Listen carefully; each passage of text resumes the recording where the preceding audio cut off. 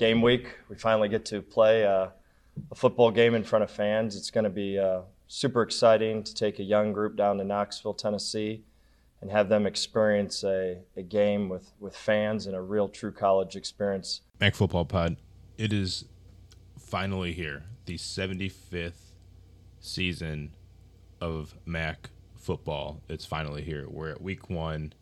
It's Tuesday. I'm recording on Tuesday. Probably going to post this on the same Tuesday. If this is your first time listening, thank you. Hi, how are you doing? I'm Alex. I do things around here. I totally run this podcast. If you've listened to this before, then you've probably heard other voices before that are, tangentially involved. Basically, just helping me out as good friends to do this. Especially Caleb. A lot of people like to listen to Caleb on here. He will still be on here, just not as much. I will be doing every week. I'll be doing preview episodes. Every week I'll be doing recap episodes to kind of talk about the games that we have to look forward to this week, week 1. And after Saturday's games, on Sunday, I'm going to record the week 1 recap and so on and so forth. And there may or may not be an extra episode floating in the middle of the week that may or may not feature Caleb or one of my other friends or another guest of the show. So you'll have that to look forward to as far as future plans go. I wasn't going to try to hammer out the future plans of the show immediately, but I guess that's where we're at. All the while, I'm going to be the one that runs this show, that, produces it, that plans it, that talks about it, you're listening to me right now, right? You get the deal. A couple plugs before we get into the previews of all this. Just kind of wanted to, let's just stay the course of the season plans. Of course, you know the deal for this podcast. So if you are into this kind of stuff, obviously you are. Otherwise, you wouldn't have clicked this thing in the first place. Go ahead and follow, like, subscribe, all that good stuff. Help me out. Thank you. And I appreciate all your support along the way. I also work on this in written form, macfootballblog.com.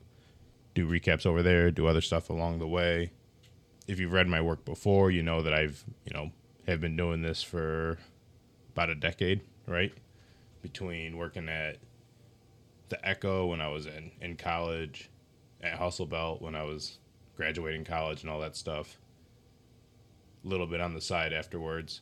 I still keep it going, so do keep that, just keep Mac Football Blog in your tabs. We got power rankings up right now. I'm going to present all the games in reverse order of the way I ranked my teams in the Mac right now.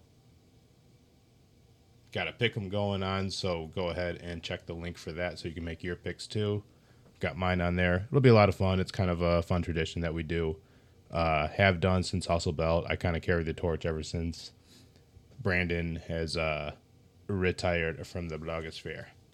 And if you also want to help support my work, go over to patreon.com/Alvarado on Maction. Throw me $3 a month. That'll help me out a lot. It keeps the show going and growing. And also with that, you'll also get notes that I do for this podcast. So everything that I write to keep myself organized for this, you'll be getting the shared sheet with that too. Got some other stuff in the works right now. I'm not at a point where I can kind of talk about it without being too confident about it. I gotta really get ready to publish these things first. So other stuff on the horizon, I'll let you know when you need to know. Again, these games are going to be told to you in order in which I ranked these teams, in reverse order of how I ranked these teams in my recent power rankings. So bunch of games. I'm not going to spend like 5 minutes on each game because honestly I might not even give each game 5 minutes worth of my time. Sorry, I know that's it's not really conducive of what I'm trying to do here, but I got a life too. We got 3 Thursday night games and I might not watch a single one of them live because 1, I don't have to. 2, there's other local games I might attend. And they're not even Mac related. As you all know, I live near Detroit. Might hit up Wayne State. They're hosting Slippery Rock. That'll be kind of cool. I can't name a single player on either team, too. I just want to go. My number 12 team, Bowling Green, is terrible. I don't see them standing a chance at Tennessee. If you want to watch it, one, why? Number two, good luck. You might be able to be like, I don't know. We might match up skill wise against Tennessee. One, that's a lie. Two, do pay attention to the trenches to see how far of a gap Bowling Green has to go before it can compete with a team like Tennessee, let alone the rest of the MAC. That's going to be a really important emphasis for you to like tell you if you're going to watch this game. If you're going to watch this game, just watch the box. Just watch Bowling Green's O lineman go against Tennessee's defensive line, and vice versa. That's where the games matter the most. Do pay attention to that, because there's no promise that anyone's really going to get the ball, so don't watch the ball too much. Akron is at Auburn. Yeah, I mean, don't watch this game if you don't have to. Again, it's a nice. When is this? This is Saturday. Saturday at what time? 7 o'clock. You don't have better things to do at Saturday at 7 o'clock than watch Akron at Auburn. God bless you. But go ahead and watch it. I mean, I'm going to be rooting for Cato Nelson, of course, all year long. Don't really have to get caught up into that week 1 at Auburn. Something you do have to get caught up in, and if you're going to watch Akron, do know that the best player that Akron's had in a while, Tion Dollard, the running back, who had, go figure, 666 rushing yards last year, and was a first-team All-MAC guy after Akron had no good running backs for basically a decade. He is now off the teams, which really, really sucks for Akron. They got a couple options. They got pretty much all freshmen as its running back room now. Anthony Williams, Michigan State transfer, and Jonzel Norrells, who had like 7 carries in 2020. Those are your two most experienced guys. And Anthony Williams is a redshirt freshman. So, yeah. But, I mean, Akron, no matter who's playing running back, same thing with Bowling Green. Like, just watch the trenches. See how far apart the talent gap is between, Akron's front 5 against Auburn's front 4, or whatever defense they're running these days. NIU at Georgia Tech. NIU, I mean, look, I'll say it again. I'll say it time and time again. They just have so many freshmen. I just don't expect it to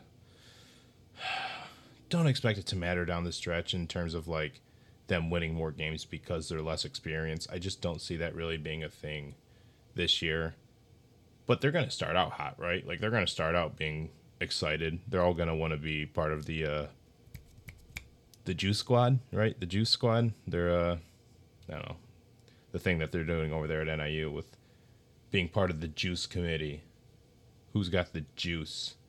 I don't get it. Whatever. They're into it. But they got to get into winning too, and I don't see them winning very many battles against Georgia Tech. Even though Georgia Tech, I expect them to be sloppy. I do expect them to, trip over their own shoelaces at least once, maybe slip on a banana peel.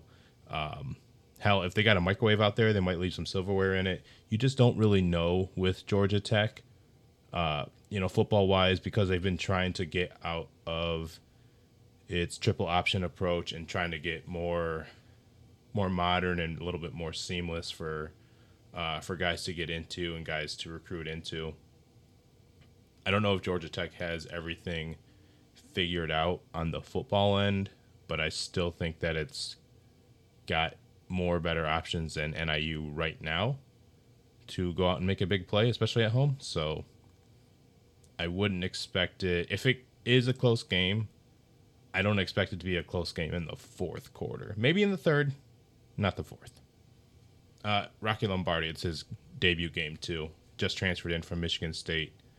Quarterback's important, and I haven't seen anything to make me believe that they can make a winner out of a transfer quarterback right away.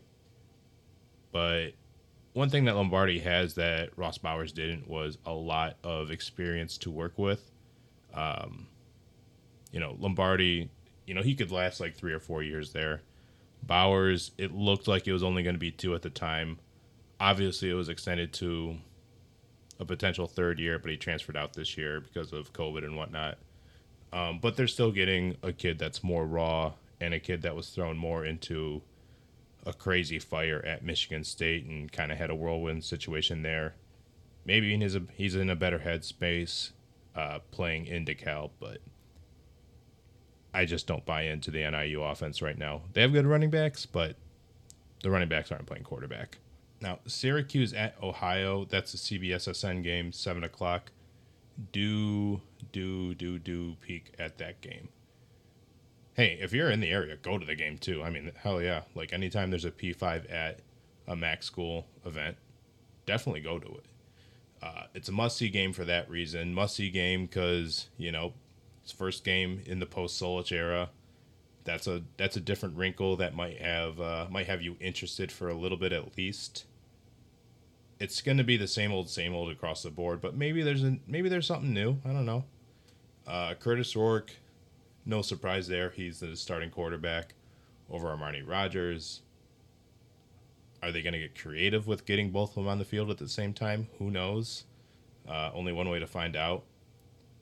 But back to, the chances of Ohio winning. Like, I don't trust Ohio's defense a ton to make a play. They're going to have to win in a shootout, if at all. But Ohio, they're in a good position to put up points, right? Syracuse is in a good position to give up a lot of points. It was already a pretty beat-up team last year, had a one-win season, wasn't a great defense, and it lost two of its best defensive backs to the NFL draft last year. Not a great formula for success, especially if you're looking for success in a week one right after all that mess. But who knows? Maybe Syracuse will close the talent gap and kind of answer some questions for them. Ohio didn't get a ton of reps last year either with COVID and whatnot, but they also only played like 3 games. So it's kind of, I don't know. It's just kind of hard for me to gauge Ohio last year. And I'm just, I've said that like 100 times already. I'm just ready for football. EMU hosts St. Francis on a Friday. I don't want to say this out loud, but I'm going to say it into a microphone that's recording my voice by my choice. And I'm going to edit this in, not edit it out by my choice. If if catching any local high school games is a priority to you, do that. You can do that instead of watch the St. Francis game. Good chance for some newcomers to come in if you're a transfer player. Looking at the depth chart, like one of the wide receiver spots, it's got a couple incoming guys. Like Dylan Summers is a first string receiver, transfer from Cornell. You got Juwan Hamilton, he's a backup running back, transfer from James Madison. So, and there's some other names, I'm not going to get to them all. They're in the notes. One name that people like is Ben Bryant, the quarterback out of that transferred from Cincinnati. I don't know how much he's going to see the field. He's listed as the backup right now. I expect he's going to get some playing time. I really do, but I don't know how much. That'll be, as they say, interesting to see. But it's at against St. Francis, so whatever. Wagner at Buffalo. It's ESPN 3. And it's on the Thursday. Man, if you don't have to watch if you don't have to. Buffalo, you are on notice for being upset by an FCS team because of, the coaching turnover so late in the process and all that stuff. And so close to the start of the season. That's going to screw with you guys. But I do think Buffalo could just win out talent-wise, and that part wouldn't surprise me at all, especially on defense. That's the important part. So, I don't know. I'm only 20% scared that that's going to be the case. Only 20%, but still, that's a pretty high percentage for a team that just went to the MAC championship game twice over the past 3 years against Wagner. Central Michigan is at Missouri. This will be pretty interesting, especially if Sermon, the new quarterback from Washington, if everything, if he gets cooking and the offense gets cooking and we start learning some receivers' names like Dallas Dixon, if they come up with an answer for Kobe Lewis, who's out with a knee injury, it's Missouri, man. Like I could see this being a thing. We've lived long enough to see Toledo take down Arkansas. Why not Central at Missouri?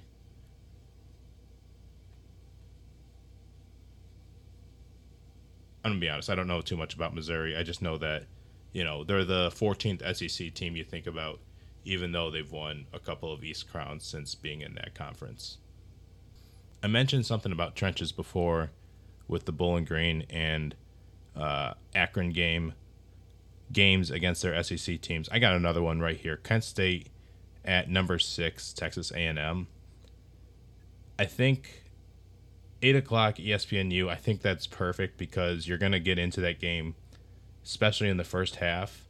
But man, that second half, if Texas A&M really blows out Kent State, hey, at least it got your attention for the first half. That's all I'm going to say.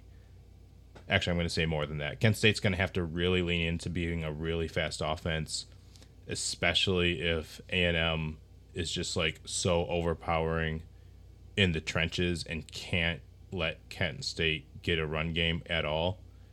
And if they're going to have to be like doubly fast with the pace of its play, with the pace of its passing plays, it's going to have to be like triply efficient with its decision making on a per play basis. Not saying that they can't pull that off because they have the smarts to do it. They have a good enough quarterback to do that. I think they have, decent receivers, but I don't know if they're decent enough to get by Texas A&M's defense because, man, that defense is sick. It is really, really sick. And Kent State's D-line didn't prove much last year, so why should I expect that it'll slow down Isaiah Spiller? Honestly. One non-football thing to talk about, if you guys like narratives. Sean Lewis has a recent extension that he signed. It was set to expire after the 2022 season, but the new extension is going to keep him through 2025. They're probably going to talk about that. I don't know. I mean, hey, yeah, he's done a pretty good job. He's gotten you to talk about Kent State. Hasn't won a division yet. So, I mean, good luck to him because this is really like a good year for him to do it. A lot of the coaches believe that he's going to win, that they're going to win the East this year too. So now we're moving into top 5 category. Well, actually, Kent State was 5, so we're into top 4 now. Miami's at Cincinnati. Don't see that. I don't see this win happening at all for Miami. Sucks because Cincinnati's riding a 14-game winning streak in this series. God damn, man. Off the top of your head, do you know how many meetings this is going to be between Miami and Cincinnati? I'll give you 1 second to think about it. 125. This is going to be meeting 125 in the battle for the bell. Right now, the series is at 59, 58, and 7. Miami's way. Cincinnati, obviously, it's incredibly good. Ranked number 8 by the AP poll right now. A win by Cincinnati would tie the all-time record. Plenty of games still on the books. It's one of the longest-standing annual rivalry games in America. I mean, I just said 125.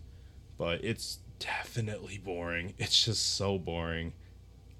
I like Miami because I'm a Mac junkie, but come on. Like, Cincinnati's going to blow them out. And I don't know, man. This series has just got to... It's just got to come to a close. There's just no point for it. Western Michigan is at Michigan. ESPN nooner, so you have no excuse not to watch that one on Saturday. Should be exciting as all hell, too. I think Western can hold its own skilled-wise on offense against Michigan, too. And Michigan, I mean, everyone knows that Michigan's been a cluster F word. First time I cleaned up my language on here. A cluster F word, with its coaching staff, the institution. Don't want to get into all that. But even, on the football sense, it's still a little messy right now. Obviously, its co-defensive coordinator was hired away by Buffalo, Mo Linguist, so they kind of had to make some late changes there.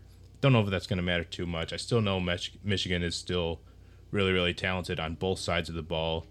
It's just kind of shot itself in the foot a ton. So is Western, but Western is, our team as, the MAC flagship podcast over here. They got the quarterback to do it. Love Caleb Ellaby. Love the skilled guys, like I said. In the trenches, it's going to be hard to say. And I already don't like Western Michigan's chances defending the pass in conference play down the stretch. So I don't have the most optimism for it in Ann Arbor. But I don't also have the most optimism for Michigan's quarterback situation, much like everybody else in America. So, I don't know, man. I could see this going either way. I really could. I'm leaning towards Michigan in a more high-scoring game. But wouldn't shock me if Western came away with that win. This is going to be like the biggest game of the whole weekend. Yeah, especially in the MAC for sure. I mean, pending Ohio Syracuse, but a lot has to go right there. This is a game that could easily have your attention first quarter on. The time slot kind of like forces your hand at that, but even then, like, this is a game I would want to make time for. I'm hoping for the best for the Broncos. I'm just not 100% sold on it is all. The other two games that we have on here, Norfolk State at Toledo, Western Illinois at Ball State. On Saturday, the Toledo game is going to be Saturday at 7 o'clock on ESPN3. Ball State, they're hosting their game Thursday night at 7 o'clock on ESPN+. I mean, like I told you, like I already have plans to not watch this Ball State game. There's going to be plenty of chances to watch two of the best teams out of the MAC all year long. I don't think you have to watch them beat up on FCS competition. You can read the box scores later. There's going to be some big numbers there. You are going to do that anyways. You don't have to watch these games if you don't have to. But if you must, hey, go for it. Are there any questions that I have for Toledo? Let's see. Can Carter Bradley, I don't know, throw for, there I go again, not cleaning up my language. Sorry. Carter Bradley, can you throw like 90%? I don't know, I just want to see it. I just want to see Carter Bradley really go off. I'm expecting a lot from him this year. Now, let's just see what he can do. Norfolk State's not the biggest FCS competition. They didn't play in 2020, and in 2019 they went 5-7. You know, this should be a field day for Toledo. They just got to hold up their end of the bargain. And Ball State, I mean, you know, is there a running back that's going to come out of that room and like really break out? Are Ty Evans and Will Jones dependable backs? More than likely they are. But they're like, you know, it's not the biggest question for me. Like, for Ball State, that's the only question mark I have is it's the running back room. Not expecting that answer to, you know, come out of this Western Illinois game because it's just Western Illinois. They went 1-5 in the spring, but hey, at least they beat Youngstown.